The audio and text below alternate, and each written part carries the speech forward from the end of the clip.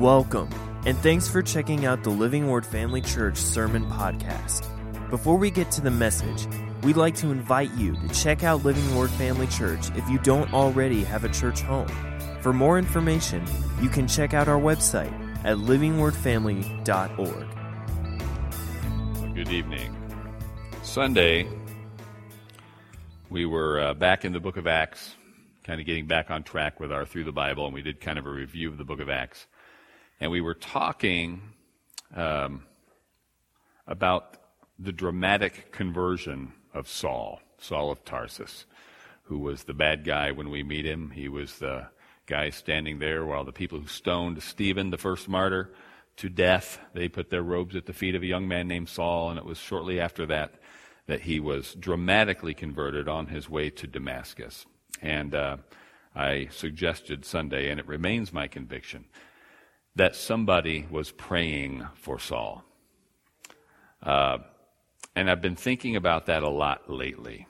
In Paul's case, we see it in a very dramatic fashion. And I also shared with you Brother Mac Gober's testimony, how he also experienced a very dramatic conversion and really a point where he came when he was introduced to Christ, really in an open vision. It's the kind of thing that you just really can't resist.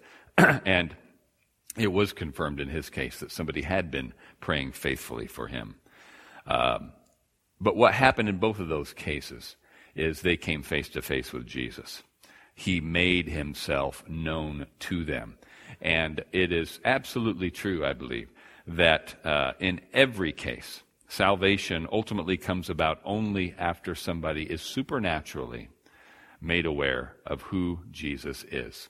I believe it is really beyond the ability of the mind of sinful, fallen man to really see Jesus for who he is until God reveals him. All right? This is important. Now, for somebody like me, for instance, there was never any real doubt because I was raised going to church. The doctrine I was getting was, I guess I could say, incomplete but accurate. Okay, I didn't understand, but I believed the doctrine of the Trinity. Therefore, I believed that Jesus Christ was Lord and God, that he was Son of God and God the Son. I just needed someone, and that someone finally was my mother, to explain to me what I had to do to appropriate the finished work of Jesus Christ for my salvation. But even that was a supernatural work of God. I needed to trust in Jesus, place my faith in his finished work for my sake, what he did to pay for my sin and make him my Lord. Now others, and you know some and I know some, they have no clue who Jesus is. No clue who the Jesus of the Bible is or was. And this was exactly the case of many in the early church. The 3,000 that were saved on the day of Pentecost, I'm sure most of them, if not all of them, knew of Jesus. Okay? Jesus was not an unfamiliar character to them. They didn't have the New Testament like we have, and they didn't have the benefit of Sunday school like many of us had, but they knew of Jesus. Okay? But it was Peter's sermon and the Holy Spirit working through Peter's sermon that convinced them that Jesus was the Messiah, that Jesus was who they needed to trust in for their salvation. Now, I'm going to share with you something now, something that I know I have shared a number of times, and I come back to it on purpose frequently because I think it's something that's so important. It's so crucial to understanding the role of the Holy Spirit in the saving of souls. And I'll ask you to turn to Matthew chapter 16. We're going to look at a lot of scripture tonight, so I'm going to try to keep it moving here. Matthew 16, beginning in verse 13, it says, "When Jesus came into the region of Caesarea Philippi, he asked his disciples, saying, 'Who do men say that I, the Son of Man, am?' So they said, 'Some say John the Baptist, some Elijah, and others Jeremiah or one of the prophets.' He said to them, 'But who do you say that I am?' Simon Peter answered and said, 'You are the Christ, the Son of the living God.' Jesus answered and said to him, 'Blessed are you, Simon Bar-Jonah, for flesh and blood has not revealed this to you, but my Father who is in heaven. And I say to you that you are Peter, and on this rock I will build my church, and the gates of Hades shall not prevail against it. Now, this, almost every time we look at that passage, I share this. It strikes me that Jesus was flesh and blood. And he's asking this question to the men who are walking with him, who know him on earth better than anybody else. I come back to a conversation that I had with a friend of mine many years ago, where I sort of expressed my frustration. Why can't God just make himself a little more obviously aware? It would be so much easier to convert people, you know? And my friend responded to me. I was a young believer at the time, and he said, Jesus Christ was the fullest revelation of God. And there were people who were in his presence who did not recognize him for who he was. All right? And this is Jesus saying, Jesus, the Son of God, God in the flesh, who says to Peter, you didn't get that from me. Peter confesses the Christ. Who do you say that I am? I say that you're the Messiah, Son of the living God. And Jesus himself says, you didn't get that from me. God the Father had to reveal that to you. So you are blessed. You are blessed. And I always follow it up with this question. If they didn't get it from Jesus, are they going to get it from us? They still have to get it from God. All right? Now, keep that in mind, and I'm going to look at a longer passage here in Romans chapter 10. Now, we're going to spend some time in Romans, all right? It's the next book as we go through the Bible, and Romans needs to be camped out in for a little while. I'm not saying we're going to be there forever, but we're going to go through some parts of it anyway in detail. I have called Romans Paul's magnum opus. It is the closest thing in the New Testament to a systematic theology. This is where Paul lays out what salvation is for the Jew and for the Gentile. Romans is exactly what Martin Luther hung his hat on, his theological hat on, when it came to the Reformation. It is the writings of Paul in the book of Romans that inspired Martin Luther to write the things that he wrote and to take the stand that he took, because the message of grace, the message of salvation through the finished work of Jesus Christ is clearer in the book of Romans and stated more specifically, probably, than anywhere else in the Bible. So, I'm going to read the first 17 verses of chapter 10 in Romans. Twice we're going to do this. I'll tell you why here in a second. Chapter 10, Romans, verse 1. Brethren, my heart's desire and prayer to God for Israel is that they may be saved. Now keep in mind, I'm not going to break this down verse by verse. Don't panic. I'm not going to stop after every verse. But remember, Paul was a Jew. He was a Pharisee. He was a very legalistic Jew. He knew the word. He was trained in the Jewish tradition. And when he became converted to Christianity, his heart was still always for the Jews, even though he became the apostle to the Gentiles.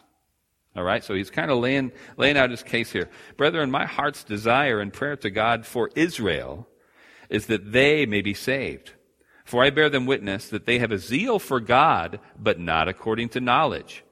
For they, being ignorant of God's righteousness and seeking to establish their own righteousness, have not submitted to the righteousness of God. For Christ is the end of the law for righteousness to everyone who believes. Let me read that again. For Christ is the end of the law for righteousness to everyone who believes. Christ put an end to the idea of seeking righteousness via the law. For Moses, verse 5, writes about the righteousness which is of the law. The man who does these things shall live by them.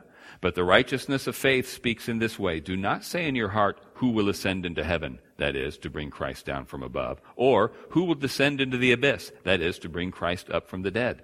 But what does it say? The word is near you, in your mouth and in your heart. That is, the word of faith which we preach. That if you confess with your mouth the Lord Jesus and believe in your heart that God has raised him from the dead, you will be saved. For with the heart one believes unto righteousness, and with the mouth confession is made unto salvation. For the Scripture says, whoever believes on him will not be put to shame. For there is no distinction between Jew and Greek, for the same Lord over all is rich to all who call upon him. For whoever calls on the name of the Lord shall be saved. How then shall they call upon him in whom they have not believed? And how shall they believe in him of whom they have not heard? And how shall they hear without a preacher? And how shall they preach unless they are sent? As it is written, how beautiful are the feet of those who preach the gospel of peace, who bring glad tidings of good things. But they have not all obeyed the gospel. For Isaiah says, Lord, who has believed our report? So then, faith comes by hearing, and hearing by the word of God. Now, I'm going to read it again, and you can read along, or you can just listen, or whatever. I'm going to read that whole passage again from the Message. I don't often use the Message for study. If you know anything about Bible translations, you know some are translated word for word from the Greek, like the New American Standard Bible. That makes it a little less readable, but more accurate for study. NIV is a sentence-by-sentence translation where they get the thought across.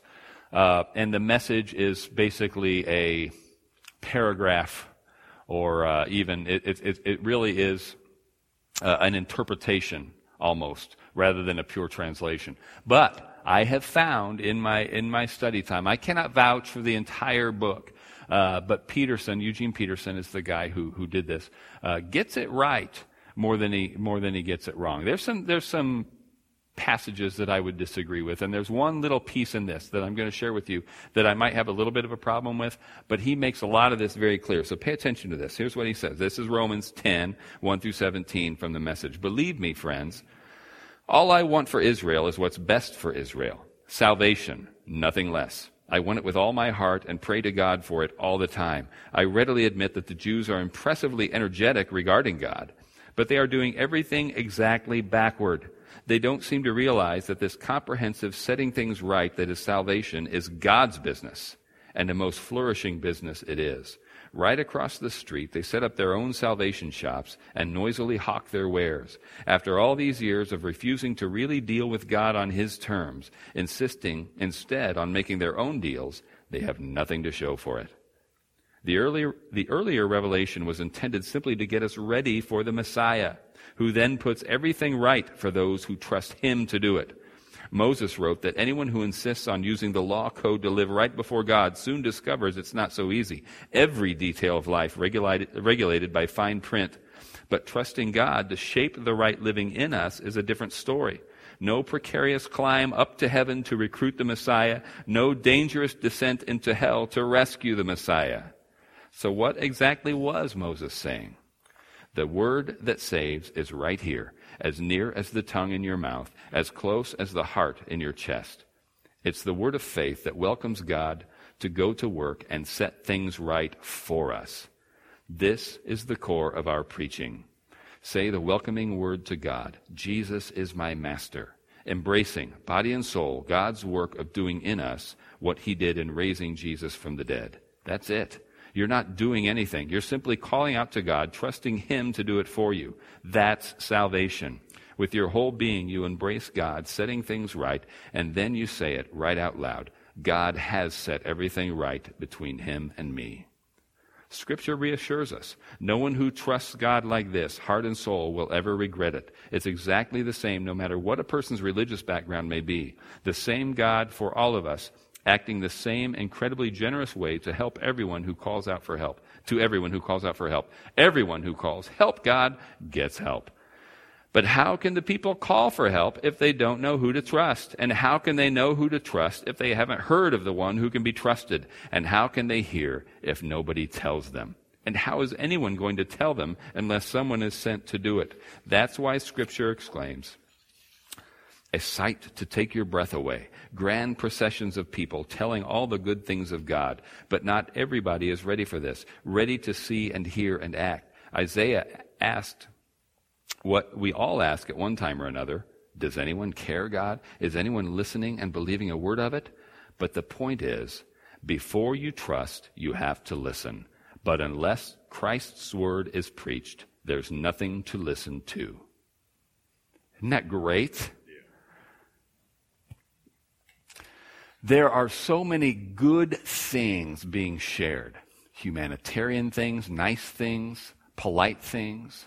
But if it's not the word of Christ, nobody's going to get saved by these things. And it's not just, listen to this, it's not just the word about Christ. It is the word of Christ.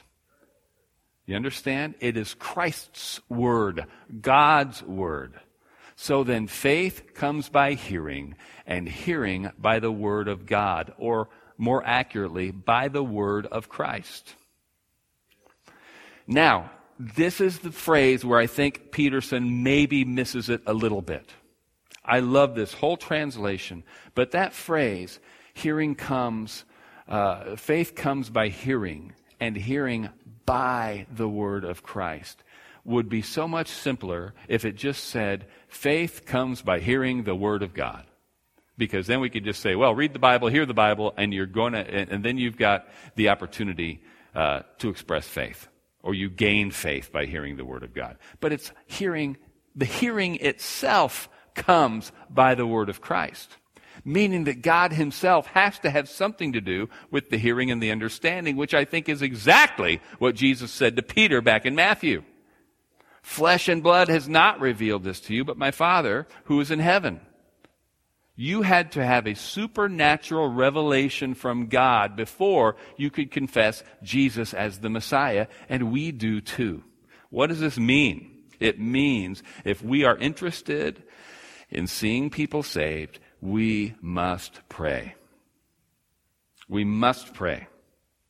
I'm going to share something with you before I tell you a couple stories. In Acts chapter 26, and we'll start this in a week or so. But this is Paul before Agrippa.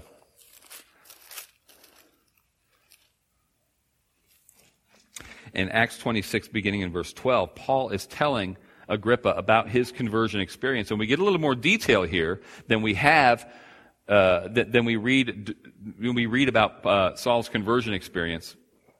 We get some of it. Paul gives us a little more detail here as he recounts it. He says in verse 12, "While thus occupied, as I journeyed to Damascus with authority and commission from the chief priests, at midday, O king, along the road I saw a light from heaven, brighter than the sun, shining around me and those who journeyed with me.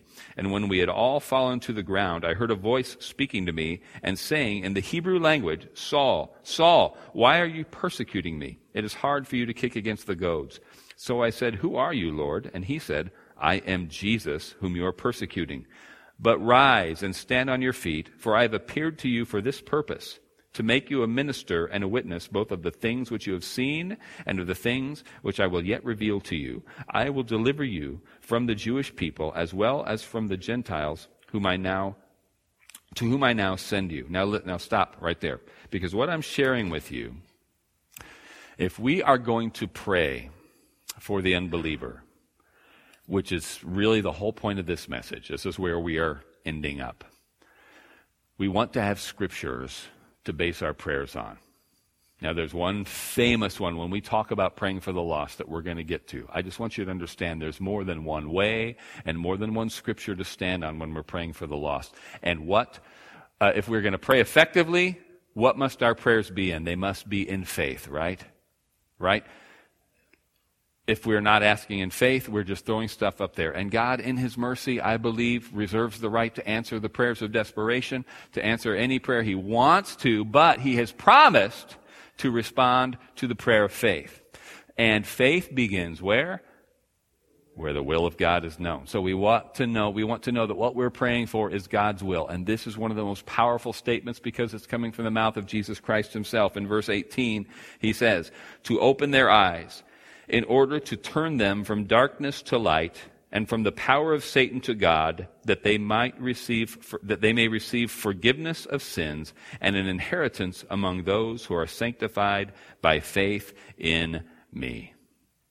This is the heart of Jesus Christ, that their eyes would be open and that they would come to faith in him, he himself. You can jot these down. So I would, if you're just going to jot down one scripture, it would be Acts 26:18, and then next, 1 Timothy chapter 2.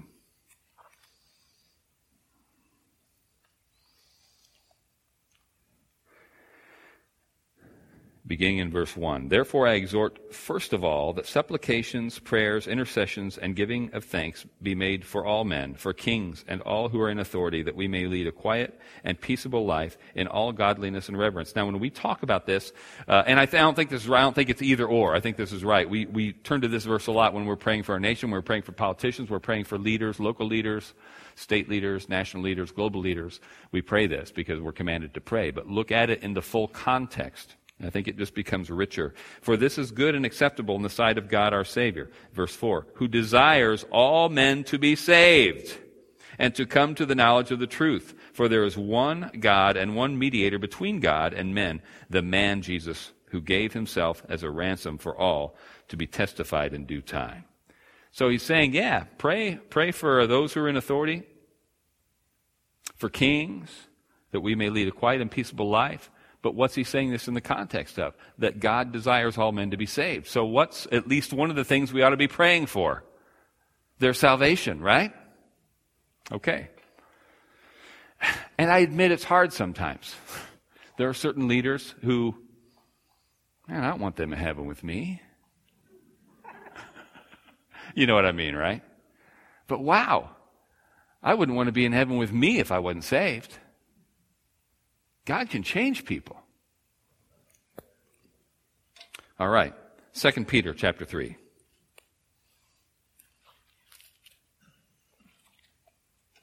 Second Peter 3:9 says, the Lord is not slack concerning his promise, as some count slackness, but is long-suffering toward us, not willing that any should perish, but that all should come to repentance. And what he's saying, or what you'll see this in context when we finally get to this book, is that he's already addressing this early on. There were people who were like, yeah, I thought he was coming back. I thought Jesus was coming back soon. They thought they were in the last days right then. And they were, just at there's a lot more last days than they thought there were at the time. And Peter's saying, it's not because he's slow, it's not because he's slack, it's because he's patient. The longer he waits, the more people get saved. And he's a good God. Matthew chapter 9.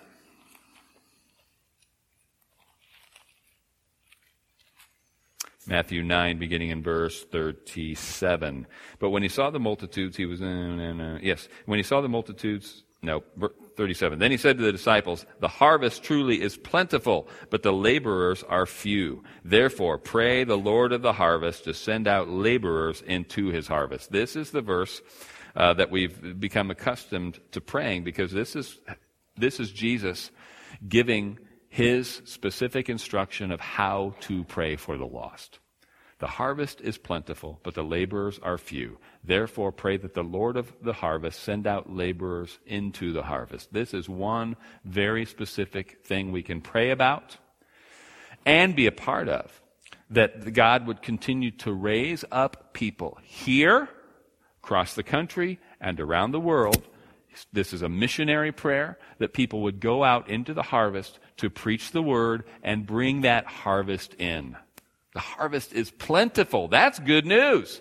There are a lot of people ready to be saved, but they must be harvested. They have to hear the word of God before they can respond to it. Right? All right. A couple more scriptures. 1 John chapter 5. My favorite, absolute favorite prayer scripture. 1 John chapter 5, beginning in verse 14. Now this is the confidence that we have in him, that if we ask anything according to his will, he hears us. And if we know that he hears us, whatever we ask, we know that we have the petitions that we have asked of him. Man, that's a powerful promise. Now, that means, and this is where, faith begins where the will of God is known. If we are praying according to his will, we can believe that he hears us. And if we can believe that he hears us, we can also believe that we have those requests. So if we're praying according to his will, we can have what we're praying for. And we've just read a few scriptures there that tell us exactly what his will is concerning salvation. He's not willing that any should perish, but that all should come to salvation, right? Is it Jesus Christ's will? Is it God the Father's will that men be saved everywhere? It is. So when we pray, when we pray for anybody to be saved, we are praying according to the will of God. John chapter 6.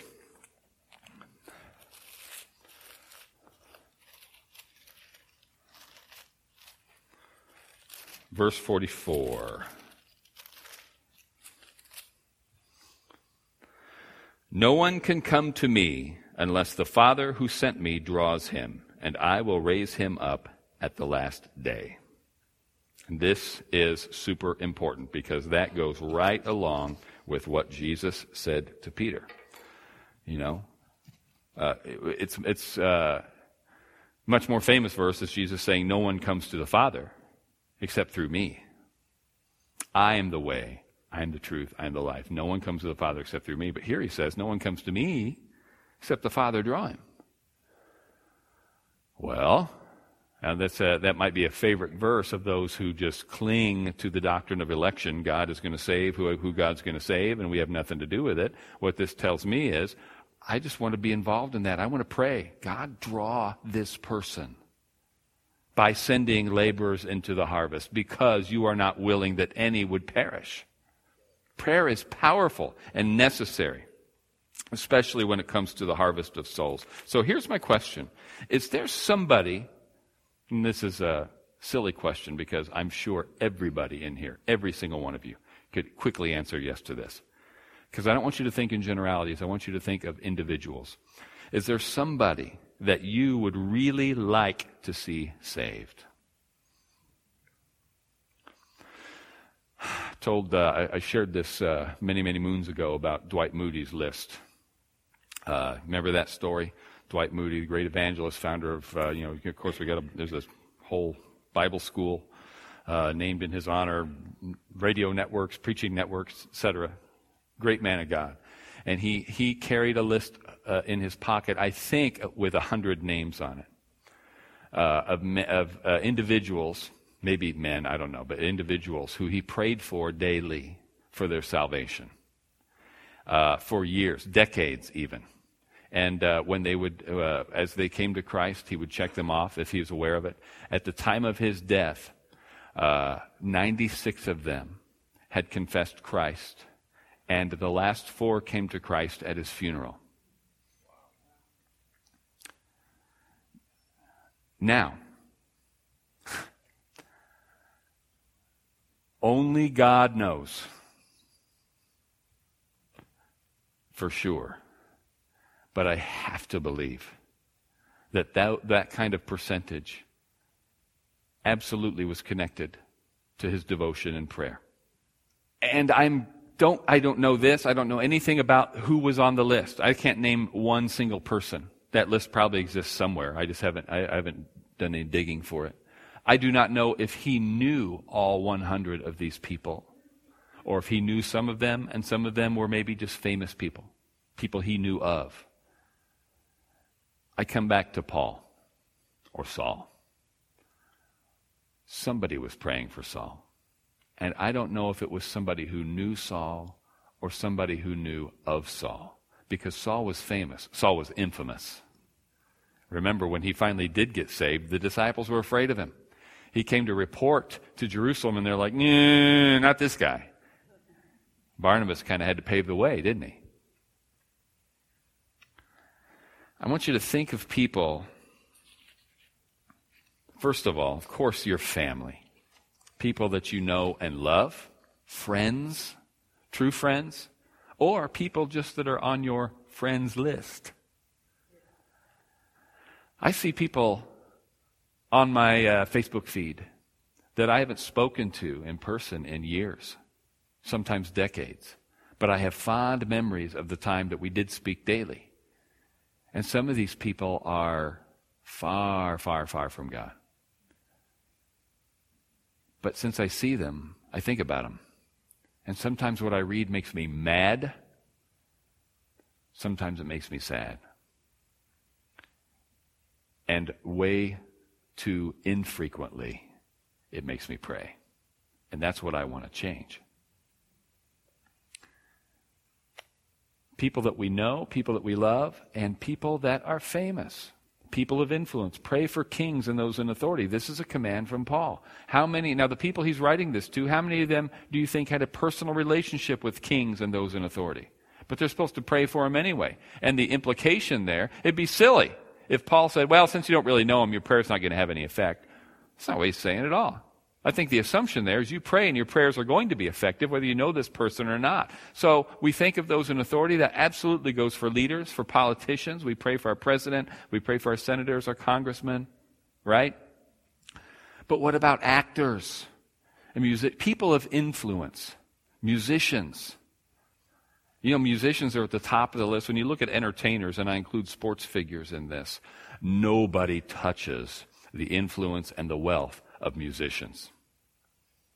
I can't think of a single billionaire actor, but there are billionaire musicians. Incredibly famous.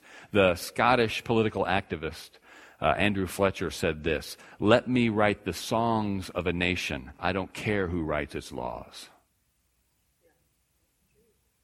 Let me write the songs of a nation. I don't care who writes its laws. They are people of tremendous influence. And sometimes we look at it and it's just silly. There's some, and I know, part of it's just my age. You know, the good music has all been written, right? Stuff these kids are listening to. Get off my lawn, right? But it's not just the music, it's the lifestyle, it's the message, it's this aura of the star. Well, guess what? Instead of cursing them and rolling our eyes, how about we pray for them? Because what a platform. Dad and I were just talking earlier today about the Super Bowl. And what a refreshing thing it was to hear the coach and the quarterback and several players not just saying thank God, but I want to thank my Lord and Savior Jesus Christ. Somebody on the radio this morning, and I turned it on just as I was taking Riley to school, so I can't say who it was. I just heard him saying it just as I turned it on. He said, even Billy Graham, in all his Billy Grahamness, never had an audience of 103 million people at one time. But this coach did. And he used that platform, however briefly, to give praise to Jesus Christ. I thank God for people like that, don't you? And let's pray for more people like that. Look up, and there are books and lists and websites dedicated to this, to tell you exactly how to pray for the most influential people in the world. And they're not all politicians by any stretch of the imagination. But you think about what people could do. I can imagine. Listen, this is conjecture. This is not scripture. All right, I'll just full disclosure. But I can imagine what some people the people who were praying for Saul, weren't just praying for protection from him. Oh, Lord, save him so he'll stop persecuting us. They were saying things like, wow, here's a guy with influence. Here's a guy who's got the ear of the Sanhedrin. Here's a Pharisee. Here's a guy who, Lord, if he came to you, could do great things for you. It's precisely because of who he is now. Now, God is not bound by that. You understand, some of his greatest ministers down through the ages were nobodies until he raised them to a position of usefulness. But Paul certainly was not in that category. Paul was somebody of influence, somebody of power, somebody with gifts. And God certainly used who he was as a platform to launch him. Now Paul, he never rested on that.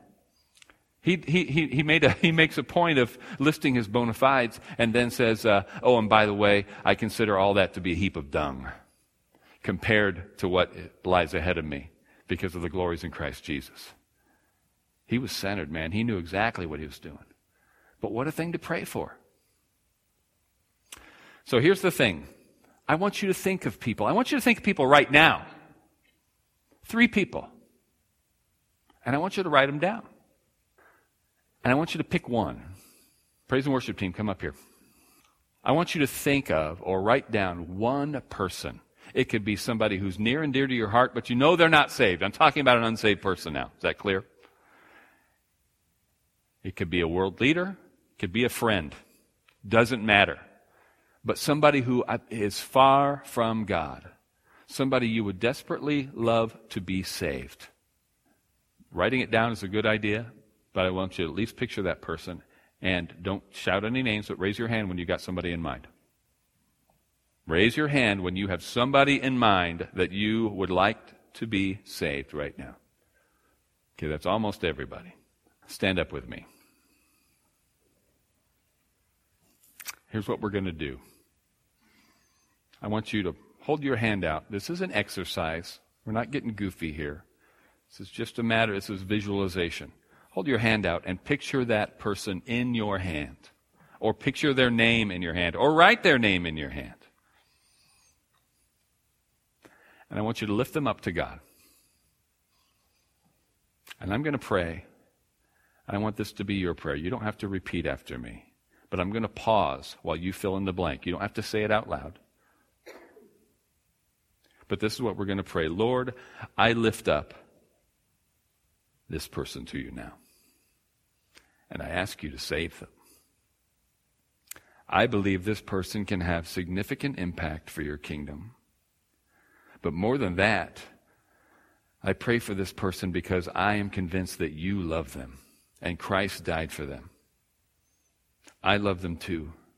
And my desire is to see this person come to the saving knowledge of God through repentance and belief in the finished work of Jesus Christ. Send laborers across their path. There are people in their sphere of influence, Lord, who know you and that have opportunities to speak into their life, so grant them boldness and wisdom. Now, if this is a person you know, pray this. Lord, if that laborer is me, grant me boldness and wisdom, and make me aware of every opportunity to speak on your behalf. Help me to lay down my pride or anything else that stands in the way of sharing the word of Christ. In Jesus' name, amen. Thanks for listening. We hope that this message encouraged and equipped you in your walk with Christ. Make sure to follow us on Facebook and Instagram to stay updated with what's going on at Living Word Family Church. Have a great day.